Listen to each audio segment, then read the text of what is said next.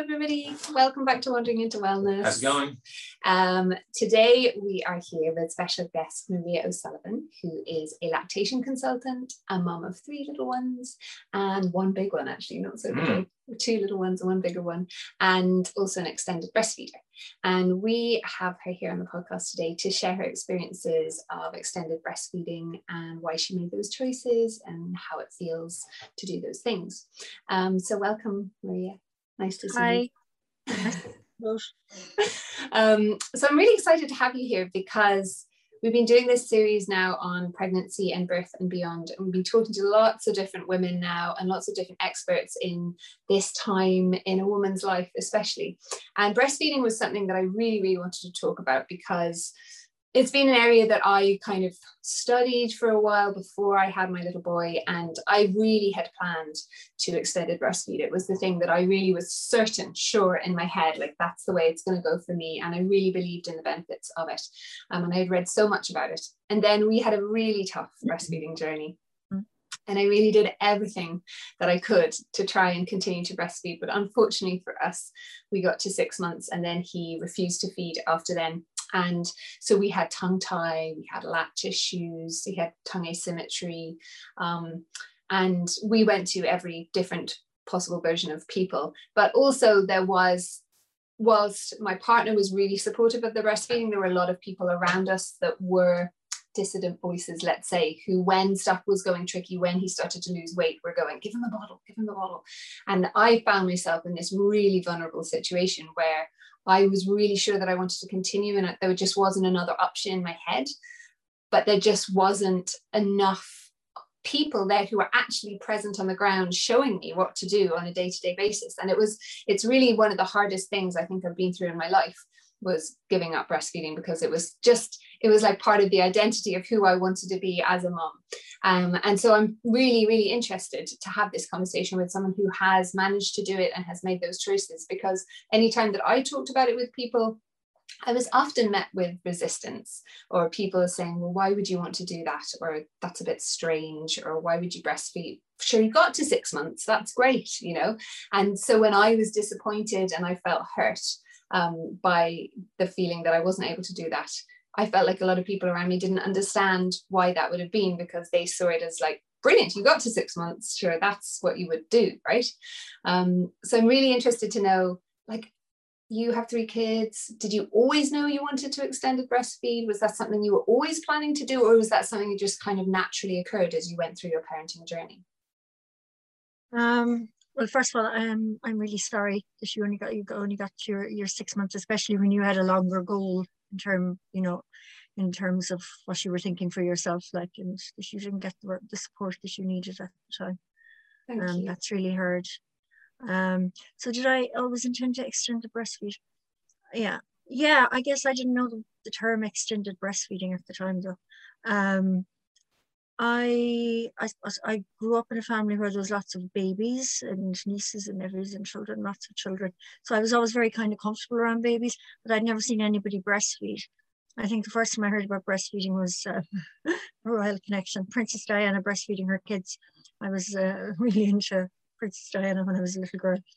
And then, yeah, I know, yeah. And then I think later on, there was a scene in The Snapper where Sharon breastfeeds her baby. I think that was another scene. And then I started working in a play school in Cork City called Wallaroo Play School. And all the mums in the play school were breastfeeding. They were having their babies at home. And I was 19, and I just got landed into this culture bubble, really. And it just looked really natural, I suppose, and it just seemed really easy, and the kids were really happy. I could see the kids were really happy, and they had lovely connections. And like in the play school, and it's probably wouldn't be the same these days now, but the mums were to breastfeed. And I always remember one mum, she was pregnant and she was still breastfeeding her little girl at the time.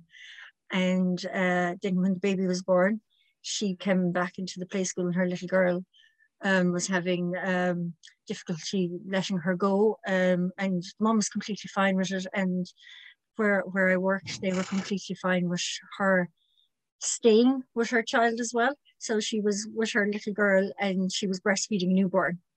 And the toddler was also feeding. And I was just like, wow, this is amazing. And so then when I got pregnant myself, there was kind of no doubt in my mind that what I was going to do. I was like, oh yeah, I'm going to breastfeed and I'm going to have my babies at home. So those were very kind of concrete decisions that I made very earlier on.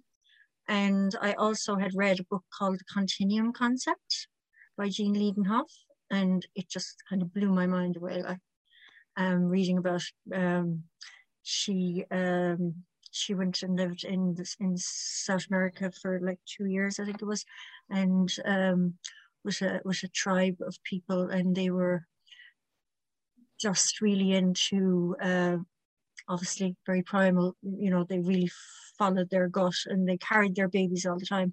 And it was the carrying and the idea of the continuum after birth, then breastfeeding came next. Placenta came out, then breastfeeding came next. It was kind of like the placenta came out and then the breastfeeding replaced the placenta, and that place where your baby grew and you nurtured your baby and you held them. So I had all those ideas in my head as well, like yeah, so you know, I guess it was there from the start. Like it was a very kind of clear decision for me to make. Did you have what age were you when you had your first child? 27. And did you have support around you in terms of family members or your partner or anything like that? Were people also really pro breastfeeding, or was it just you kind of holding strong in this belief that you had? So those mums that were in the preschool, they kind of became like my first tribe, if you would call it. I would have hung out with them. I became friends with them before I became a mom myself.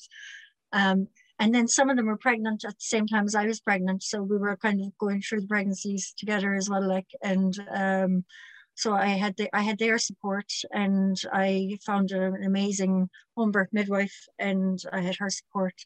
I wasn't with my partner when my first daughter was born. So I was kind of pretty much a single mom from the start. But that didn't even kind of come into the equation. I didn't think, oh, because I'm a single mom, I won't be able to do this.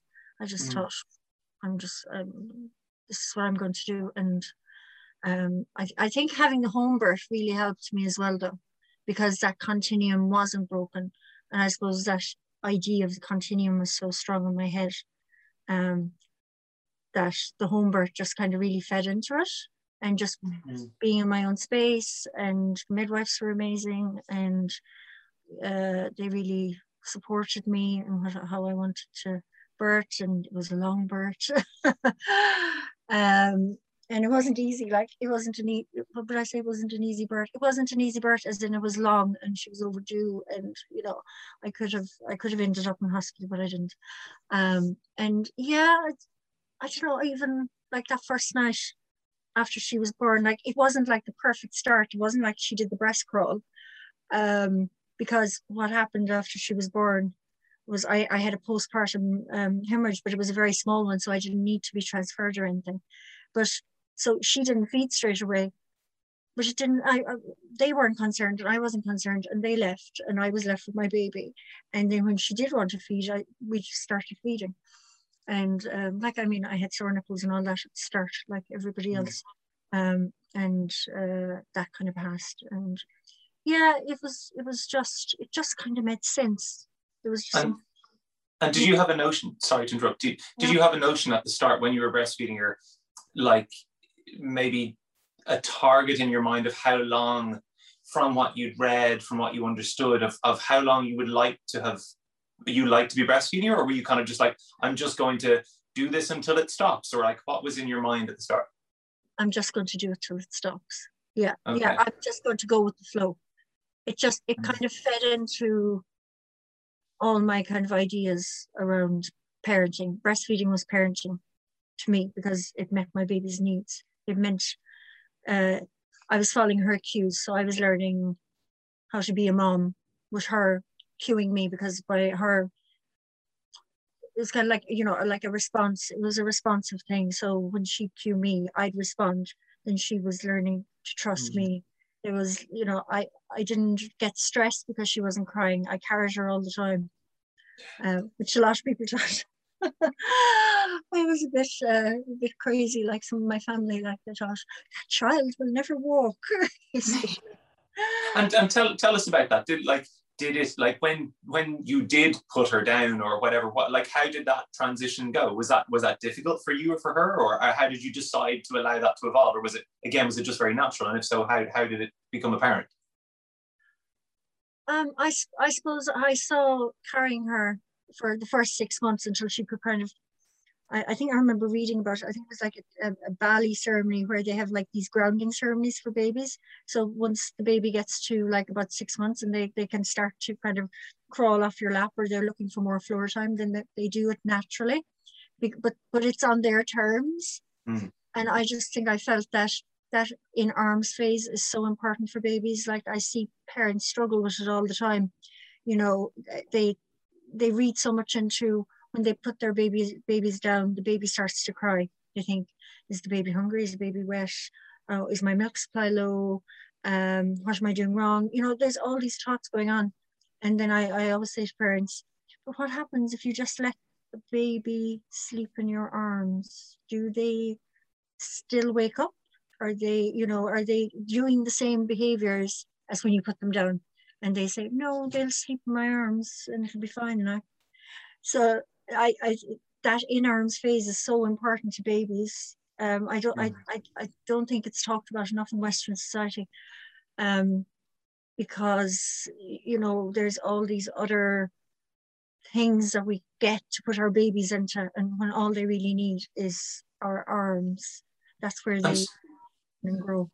So speak to us about, like, is there a sense of sacrifice in that? Because I think most, I could be really wrong, I'm not a parent, but my instinct is that most parents have, a buggy, a sling, a bouncer, those sorts of things, because there's a sense that they have their own lives, or they have other things to do and they need their hands. Like, was there a sense of sacrifice? Was there things that you had to say, okay, I'm not going to do this because I'm going to have my baby? Like, how did that feel?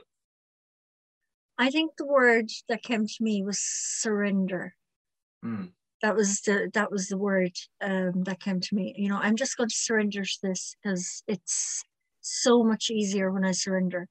I didn't have that kind of pull and push between us. We just kind of exist as one, but it didn't stop me. That's the thing. I think that's, again, kind of culture and society, and this idea that if you're carrying your baby all the time, or if you're responding to your baby all the time, that you won't have any life yourself. But I didn't feel like that. I went out, I met friends, I used to go to concerts in the evening, I went to music festivals, I just brought her on the journey with me.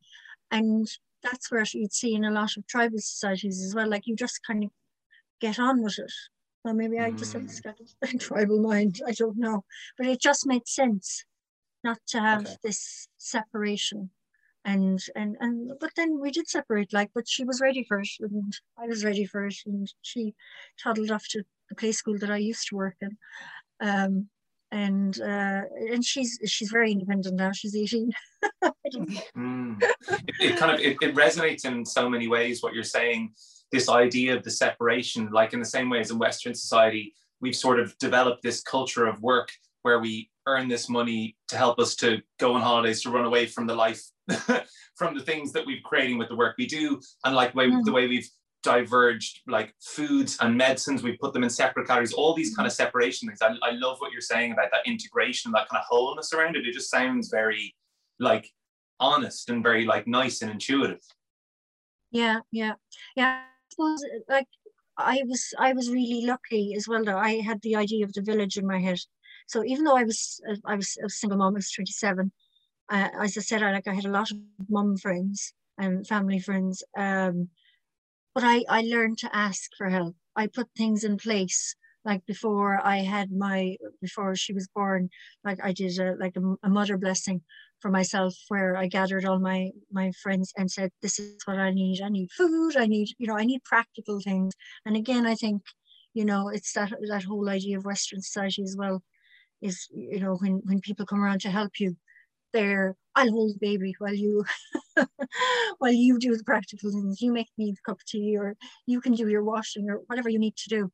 Again, it's kind of creating that separation instead of actually really helping the family to grow in those first kind of 3 months by really supporting them. Our society kind of, kind of creates barriers in a way, like. Yeah, I think it's really the pressure. And I think whilst I think that more and more people are speaking out about it, and there are more great sites online and people's pages on Instagram and this kind of stuff where great mums are talking out about, like, this is the realities of it, and these are the things I'm struggling with, and here are different ways you can do it. I think there's lots and lots of that now, but I do think that I'm not sure that the pressure on mums is getting easier. I think that separation thing is actually just getting worse and worse. Like, there really is that feeling of a pressure of, like, I remember when Ruben was really little, like the first 2 weeks or something, and I just didn't leave the house and I just stayed in bed. And I remember the second Sunday, so 2 weeks in, we went downstairs, and that was like a big deal. Like, we went downstairs and had a meal, and then we went back up to bed again. And then I remember the first time we went out and we went into a park and meeting some other mums who had babies, and their babies were in the buggies, and I had him in the sling. Because he wouldn't have gone in a buggy, never went in a buggy, never went down. It was just like sling was the only way for him if we were walking.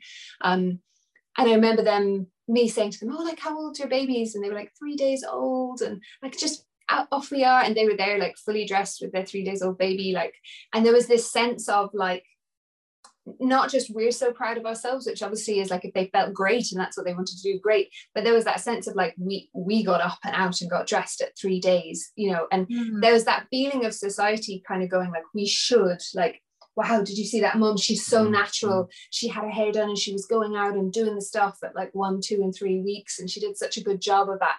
And for me, listening to it, it was like, it's so hard then to hold your own in your own space of going, well, actually what feels normal for me is to do less and to stay still and to not get dressed, because you start to then go, geez, am I failing now? Because like, I haven't washed my hair in ages and I'm just like lying around in bed. And I think then the partners often can get a misconception, because what they're seeing in television and on the news and all these things is women who are doing it all and having it all. And then if their partner's just going, well, actually, I want to lie in bed for 40 days and do this rest and do this 4th trimester thing, that they're kind of somehow being lazy or being less than. And I think that that's this disparity, isn't it? Because we see from all the tribal cultures that there's this natural resting period, this 40-day period that's honored in so many societies around the world. But in our culture, and even worse in America, there just isn't an allowance for that. It's just all the honor, all the kind of accolades are like how quickly you can get back to your pre-baby body and your pre-baby routine and the way that it was before, and get back to the normal, like all these things that we're hearing now, like a lot anyway in the media. It's the same things are put on mums. And I don't know how do we begin to change that? How do we begin to give the permission of the understanding that the other way is there and it's possible? Yeah, I think it's really about modeling, because I think for me that's what I saw. And like, I mean, when Freya was 10 weeks old, I discovered La Leche League. I'd heard about them while I was pregnant, but I hadn't gone. And then I found another tribe, but a lot of the mums that I was friends with were going to La Leche League as well. And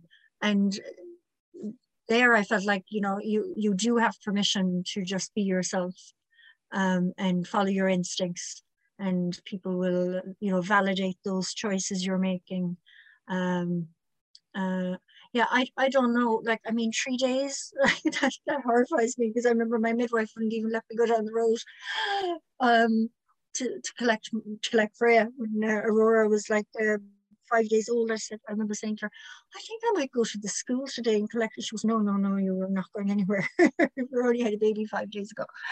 And so I think, like, I suppose home birth really honors that as well. Like when you see those midwives at work, they really honor that. They really honor, and they help the partners to understand as well that women need to rest after giving birth.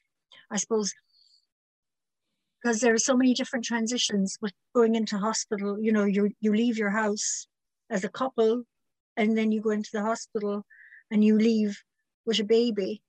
So there's like the transition of going into the hospital, journey to becoming a family, and then leaving together as a family, and then going back into your home. So there's, you know, there's kind of a lot of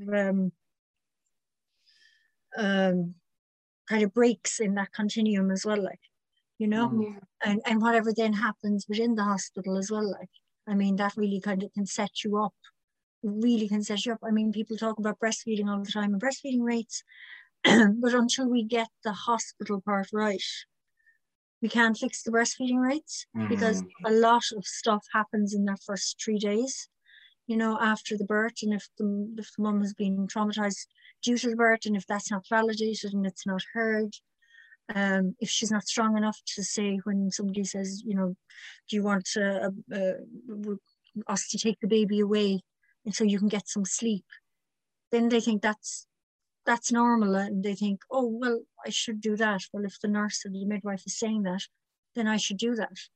And then they'll say, do you want us to give the baby some formula so you can sleep? And then that's added in as well. So then, you know, you're in this kind of cascade of more intervention and more kind of the break of that continuum again then.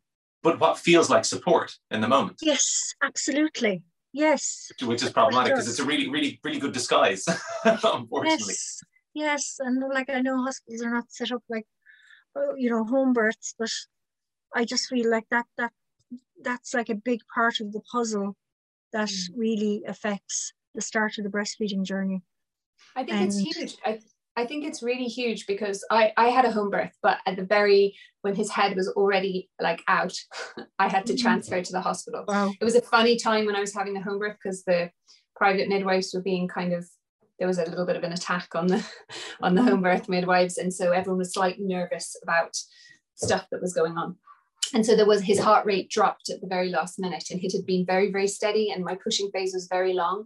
And so we transferred just to be sure. And actually, it turned out it was fine. He was born like within seconds being in the hospital. But then suddenly I was in the hospital, and I, again, was totally unprepared for that, because I was like, well, I'm definitely not going to the hospital. That's not in my plan at all.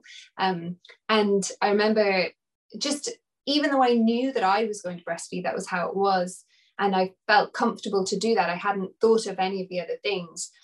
When I was there and my partner had to go home and had to leave, and suddenly I was in this room on my own in the hospital where I hadn't planned to be, and I had none of my stuff, because I didn't even bring a nappy or clothes for the baby, like we just transferred.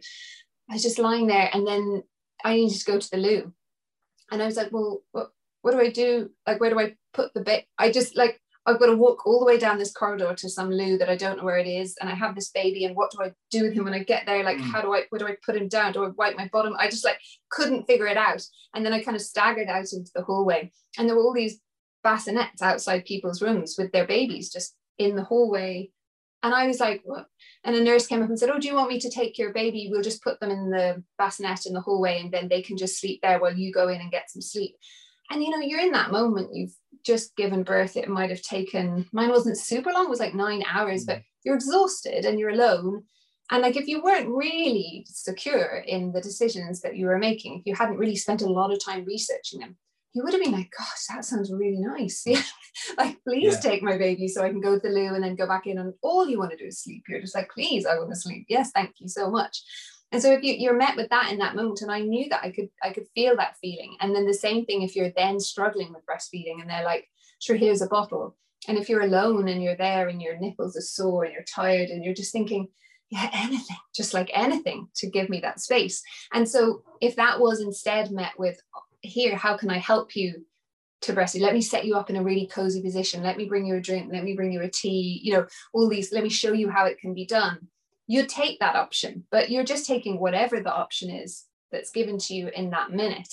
And that's the thing about the support. And I think in the same way that we know that kids, the first 6 or 7 years of their life, imprint their behaviors the rest of their lives, I think those first few days are so crucial in how you imprint your abilities to mother, like your feelings of confidence in yourself and your trust. And I think, you know, I had this home birth. I still, in my head, I feel like I had a home birth, because like I birthed him all the way till his head was out at home. So in my head, I still had that, but I could feel that my confidence was undermined like a tiny bit, because I'd had to transfer. You know, there was that feeling of like, well, did I quite do it myself? Like maybe I needed a bit of help. And I think if you were there and you had an episiotomy and forceps, or you had to have an emergency section, and you had that feeling of you needed someone to help you to birth your baby, you're already setting up yourselves in this way of like, I need a sit, like I can't really trust my body, I can't really trust myself. And that's when you really need like triple support of people going, you can do this, rather than here's the other way, you know? Yeah, and I think as you know, as mothers, as women, we forget that we've carried these babies for 9 months. I mean, literally, we've carried these babies, we've been minding them every single day, you know, since gestation, and then it's kind of like, oh, it's that separation. We're really not sure how to deal with it, or you know, we forget how much we've been doing, and how we've been keeping them safe, and we've already been nurturing them.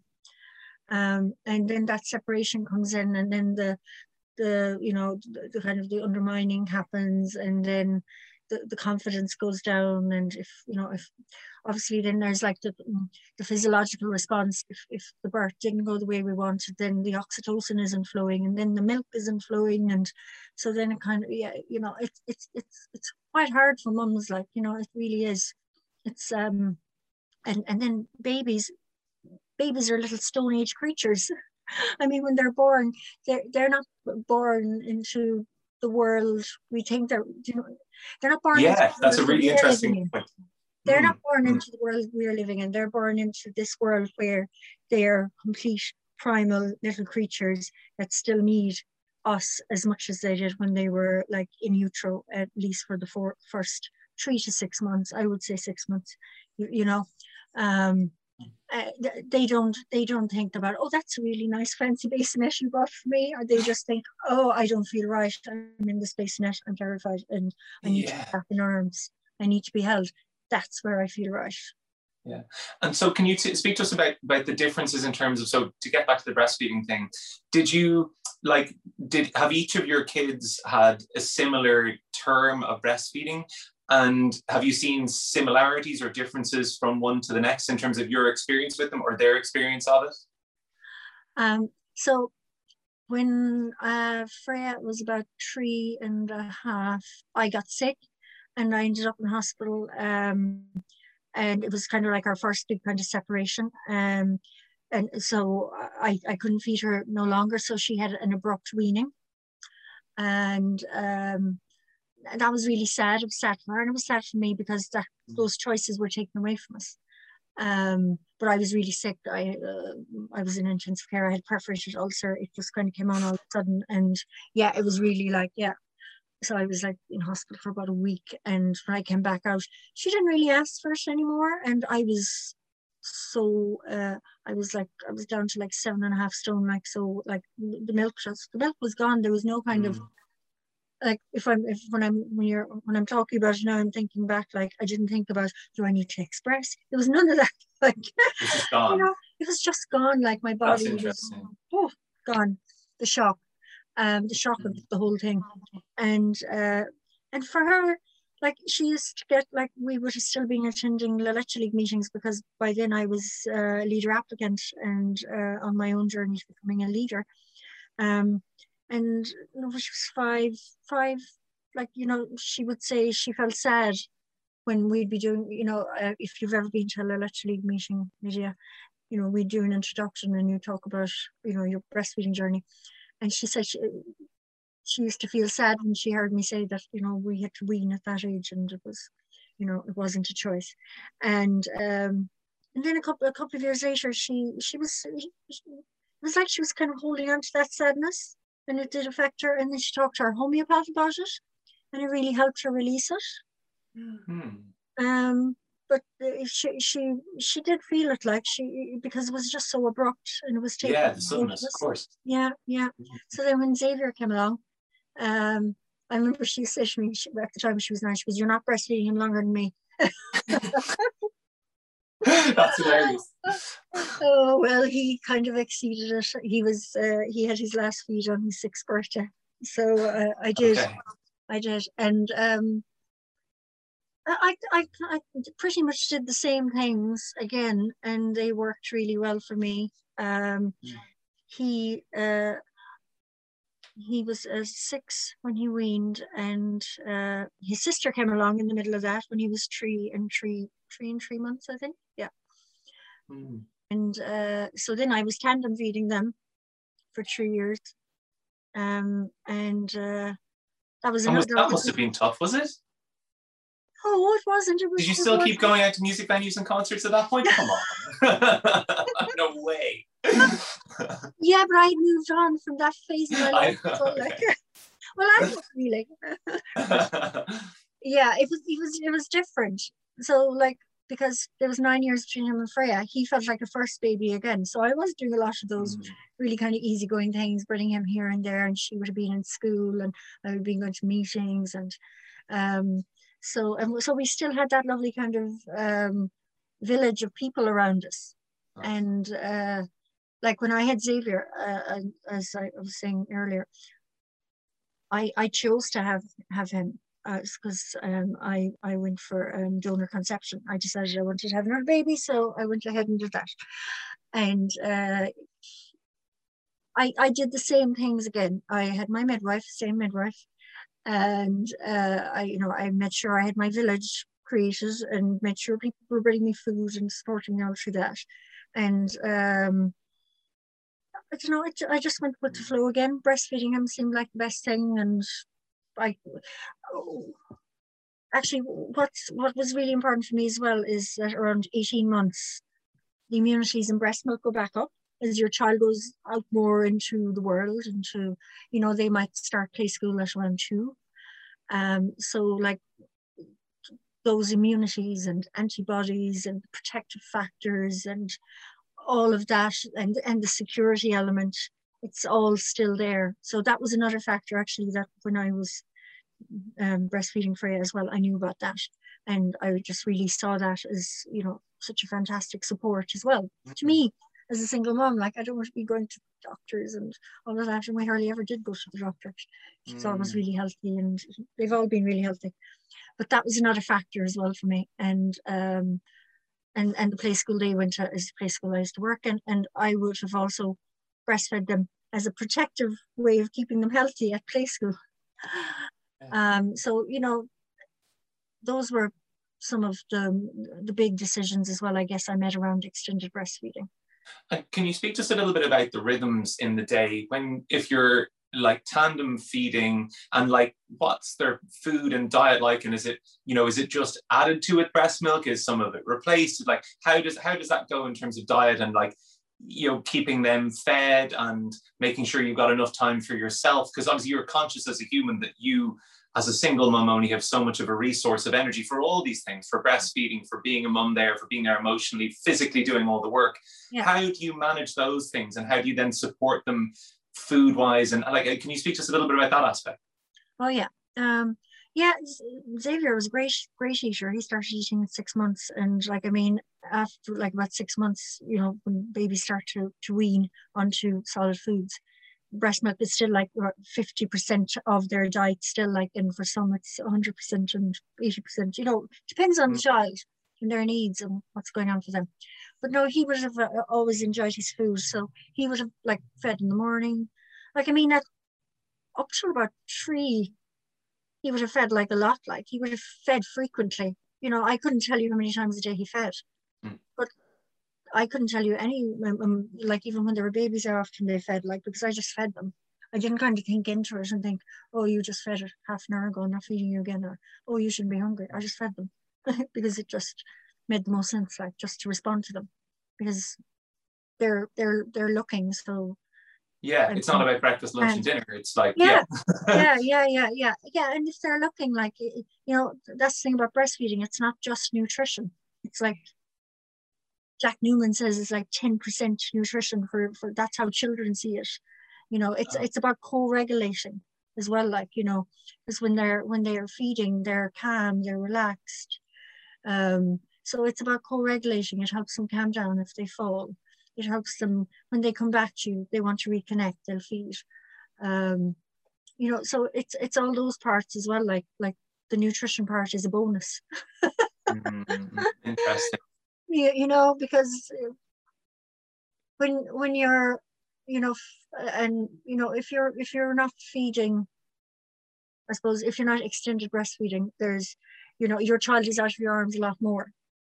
But when you do continue that relationship beyond 18 months and beyond, up to 2-3 years, your child is in your arms a lot. So, they're co-regulating in your arms, they're coming to you a lot more. They want to sit on your lap a lot more. They're getting all that like lovely sensory input as well, like and that's still growing them. And they're still having growth spurts. I think that's the other thing people forget about. Like, children have growth spurts.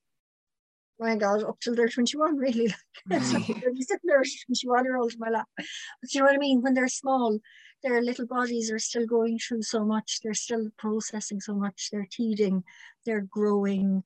They're like, their social interactions can overwhelm them. And breastfeeding can, bring that down for them. When they're away from you, they come back, they reconnect. I was saying that.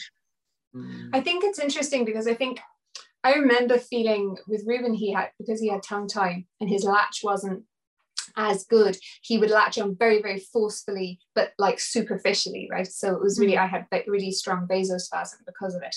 But his feeds would be like an hour long. It wasn't like 10 minutes or 15 minutes like I would see with my friends. It was like an hour each time. And by the end of the hour, it was so sore. Like, for me, it was so sore that I just couldn't wait for that feed to be over. And then it would be like, oh God, when's another one coming, And so I think I hear that from a lot of women, that they're just so touched out by the end of it, and maybe really sore, that you have this feeling of out of controlness and touched outness. And then you try to find some control by implementing routine, by going, well, they should only feed, and you look at the books and they say, well, actually they only feed every 3 hours. And you're like, okay, right. So right, I'm just not going to feed them again for the next 3 hours, because that gives me a bit of a break and I get some space again. And, it's really hard then when you're having those feelings to do what you're saying, because I remember reading all about it and having the same thing, and growing up in India and Nepal and seeing women carry their babies all the time in Africa and they never put them down. And it's like, cool, I had all the slings. I was like, I'm carrying them all the time. That's what's going to happen. And then the reality of it was really, really different for me. It wasn't the way that I had imagined it was going to be. And it was really hard. And he actually wasn't a baby who wanted to be held. He was like, get away. I want to be on the ground. And everything that I had thought that I was going to do just didn't work. It wasn't right. And I didn't have anyone giving me the alternatives other than people saying, well, that's because you need to put them on a schedule of once every 4 hours, and that's how they should be feeding, and you shouldn't touch them too much, and you should create the space. And then as soon as that little gap of insecurity in your parenting choices, but also the feeling of overwhelm and being like, I actually need a break, comes in, that's when you start to fall into like, well, I will do the routine and I will do those things. And, and so it's interesting because I'm listening to you talking and I'm like, yeah, and all of that makes sense to me. And it was all what I wanted to do. But my reality of actually trying to do it just didn't go that way. And I think had I grown, was I living in a tribe somewhere and there was all these different women around me showing me all the ways to do, or showing me what to do, instead of me trying to call lactation consultants and they were too busy to see me for another 10 days. And, you're going to these weighing things and they're telling you your baby's losing weight, and you have the voices in your ear saying, well, maybe they're starving. Maybe you might be starving your baby. Of course, then it's very hard. I don't know, I didn't find that support system. And certainly the breastfeeding meetings that I went to, everyone was just sitting having a great time breastfeeding their babies. And I was the one with this baby was like hitting me and scratching at me and screaming the whole time and refusing to latch on. And I didn't feel that support from those people. And I wasn't getting it over the phone or from people around me.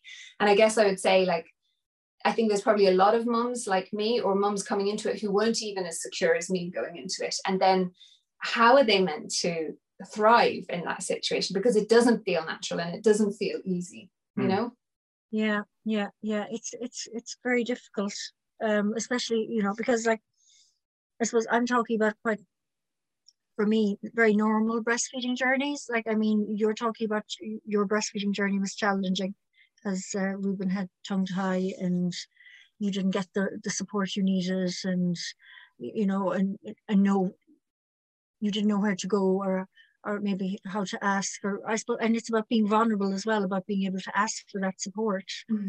And I hate saying trying to find your tribe, like, but in a way it is like, but I suppose this was my experience. Like, it's not going to be everybody's experience. I don't know.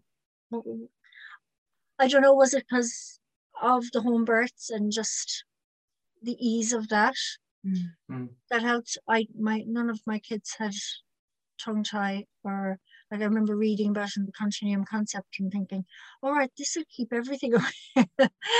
Because they talked about the fact that none of the babies had colic, or I don't think they used the word reflux back then. The book was written in like 1975, but it was colic. They would have said colic because the babies just felt right. They didn't have to struggle or stress, or they didn't have rashes or eczema, and it was like, okay, that sounds like a good plan. But I think it's about going to breastfeeding support before you have your baby as well, you know? And I think sometimes people don't know that, like, groups like La Leche League are open to having breastfeeding mothers, or not breastfeeding, pregnant mothers come along, and they completely are. Like, I mean, that's when they want you to come along, and Pridgeo groups and Friends of Breastfeeding, they want you all to connect before the baby's born. Like, but I think people get so much into the birth that they're kind of like, oh yeah, this is how I'll feed the baby. But then, oh yeah, but the birth is a big thing. If we just get through the birth, then we can move on to the next bit. But as I said at the start, they're a continuum. The pregnancy, the birth, and the breastfeeding. They're all, they're kind of like the Trinity. Yeah. Yeah, that's certainly true. I mean, I knew that it was a good idea to go to the breastfeeding meetings while I was pregnant. I knew that. But like, I was so busy just trying to get into the zone of the home birth and trying to stay really present and doing my yoga and my meditation. It felt like exactly that. I was like, yeah, but it's going to be, I was like, I'm going to breastfeed. So I'll go to those meetings and I'll breastfeed and that'll be it. Yeah. And I think you're right. Had I gone to those meetings and I'd met the people first and I felt like I had a rapport with them already, and I kind of knew them when I was in my comfortable space, it would have been a lot easier for me to go back there when I was really challenged. But when you're going somewhere new for the first time and you're challenged, it's double vulnerable making, for sure. Yeah, because it's completely overwhelming. Like, I mean, when you turn up to a meeting for the first time and you're trying to get out the door and you're trying to get the baby out the door, and then you're trying to get the baby out of the car and into the buggy system and the whole thing, like, and then open that door and all these faces turn around, and they're all welcoming and they're happy to see you, like, but it must be overwhelming, like, for mums. And if you go beforehand, you have the number of a leader that you might have connected with, or could you breastfeeding counselor, that you've connected with on the day, like, and had a nice chat with, that you can then go, oh, I'll just send her a text and ask her what she thinks of this, and do I need more support, or should I talk to an IBCLC, or and then they can kind of guide you as well. But I just think sometimes women will ring me, like, because I still volunteer with La Leche League, and they go, is it okay to bring the baby? Like, of course it is. But sometimes people hear the word meeting or something and they think it's formal, or that it's something that's formal, or they'll think, when is the class on? And I'm like, oh no, it's not a class, it's informal. We just all sit around and have it's just a chat. It's like a circle. It's a woman's circle. Yeah. Really?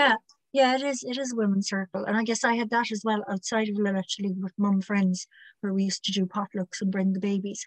And it's kind of society as well, making it more easier for parents to bring their babies with them. Like, I mean, if you look at other countries like Spain and Italy, and they have babies and children with them all the time in restaurants and on the streets, and the streets are safe for them, and and I'm not sure what their extended breastfeeding culture would be like, but it definitely would support it. And I mean, I remember going on holidays with Freya, like, and breastfeeding everywhere. I never even thought about not breastfeeding anywhere, like. So with all, like, the statistical validation of breastfeeding and even an extended breastfeeding as well. I mean, what is it, up until 2 years? There's like significant proportions, a lot of the micronutrients that are supplied from breast milk. There's disease risk reduction for the child, which is well established, disease risk reduction for the mother, which actually we were reading about before the podcast in terms of breast cancer, but lots of other diseases as well. There's so much there. So there's obviously still this kind of taboo element within Western culture, Irish society anyway, definitely. How have you seen changes in that, and how do you think we're overcoming it?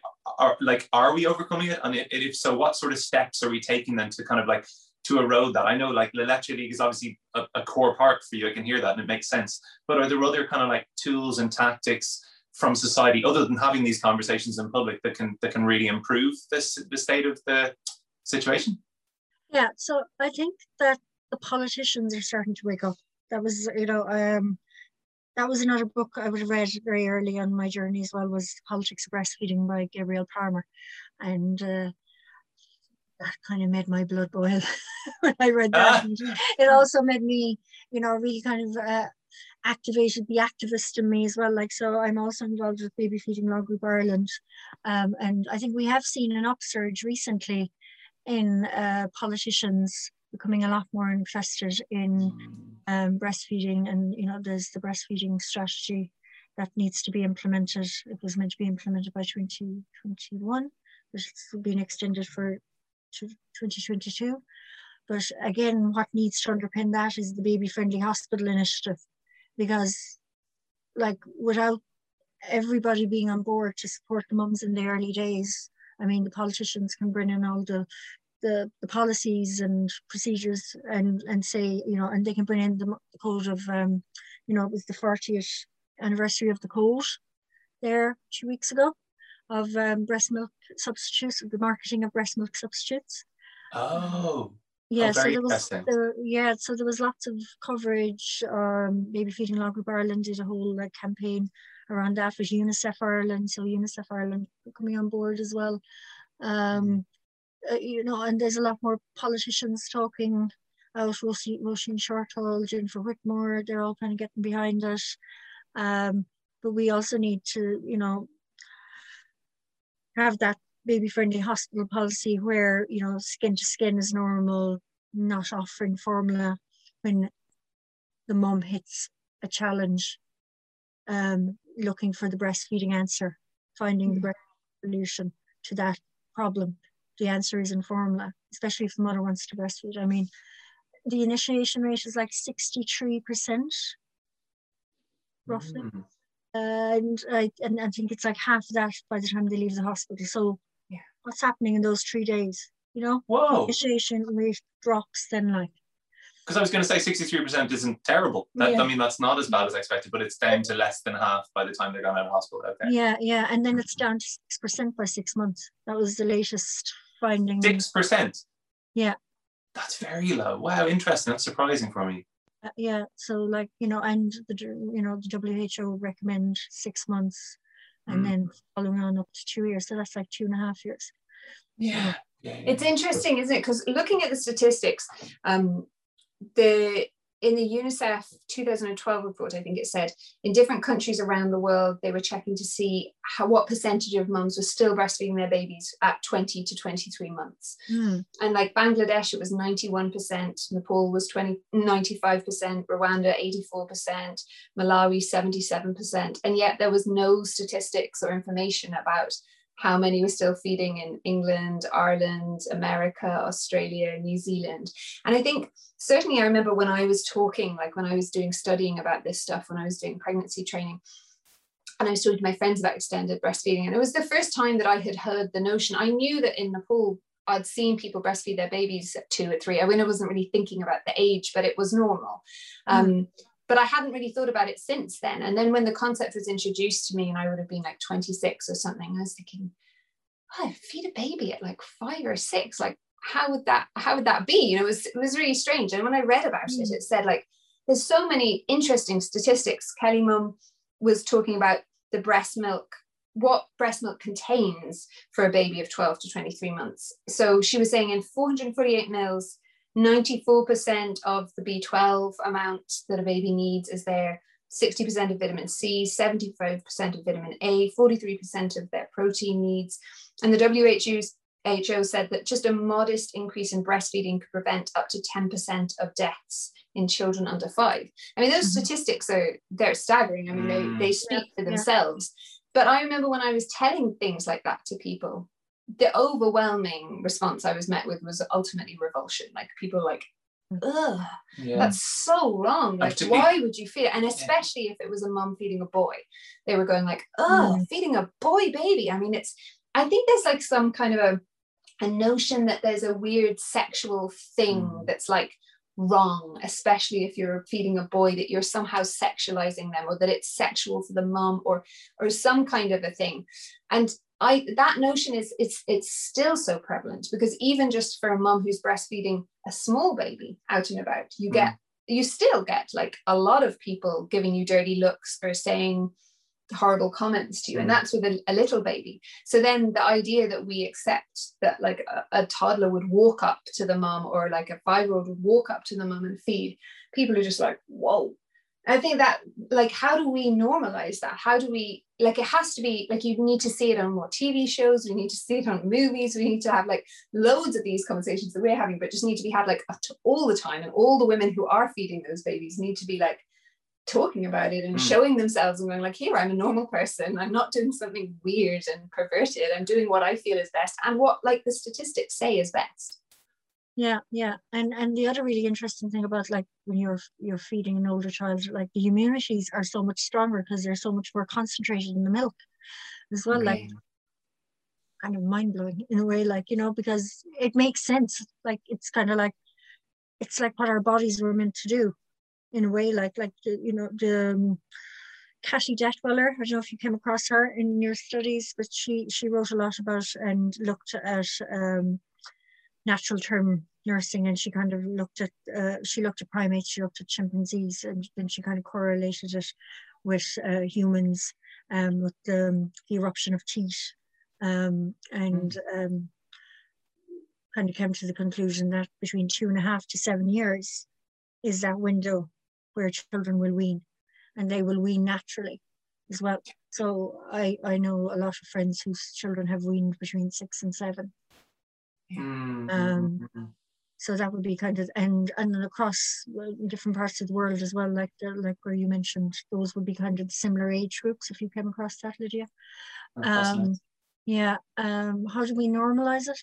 Well, yeah, that's a bit tricky, but I suppose as well, children will naturally create their own boundaries, and we will kind of create boundaries as well, like, and I guess society puts those boundaries on us as well.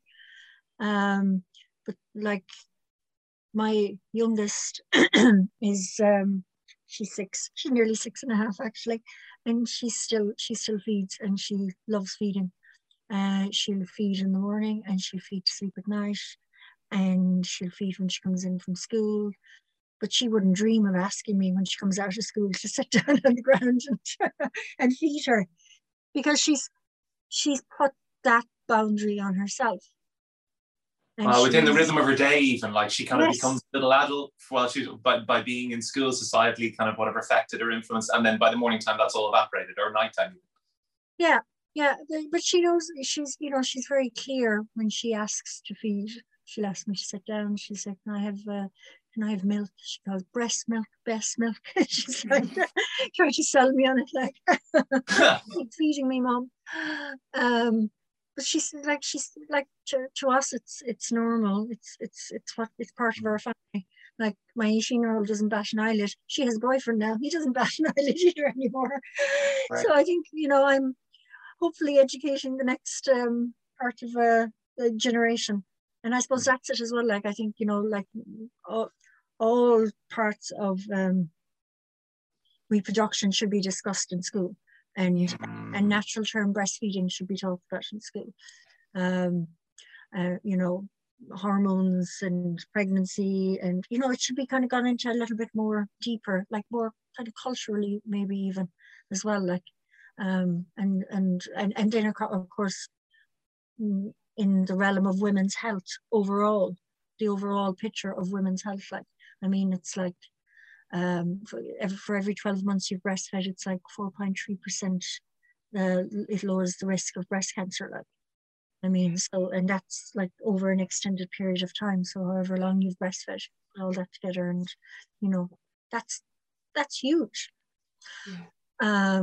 So sorry, I lost my train of thought now. No, you're absolutely answered the question in terms of how we start to transition. You're right. It's the templating. It's the demonstrable, you know, image of women breastfeeding around, you know, around other people, around their kids, around their kids' boyfriends, right? All that sort of stuff. Just the normalization. I think. Yeah. I think you make it sound so normal that it doesn't sound like a job of work to do when we're talking to you. But then when we stop this podcast, we go back out into the world, we go, oh yeah, no, we still, that still has to be solved.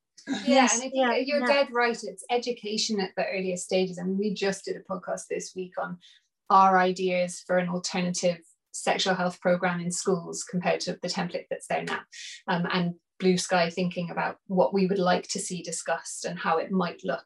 And this is part of that though, isn't it? It's education in terms of like, if when you went to your doctor's surgery, there was a poster that showed you breastfeeding length of times around the world, and you were just sitting in the waiting room and you were like, oh, hang on. So in loads of countries, they breastfeed till 2. Just even that being implanted in your head and being given validation by the doctor's surgery of like, hey, this is normal. Or if there was a statistics of like, this is what your breast milk contains at this age, or this is how much it reduces the risk of breast cancer. I mean, it says, we found one that said, the New York Times published a 2009 study that said women with an immediate relative that had breast cancer, like a sister or a mother, if they breastfed, there was a 59% lower risk of premenopausal breast cancer.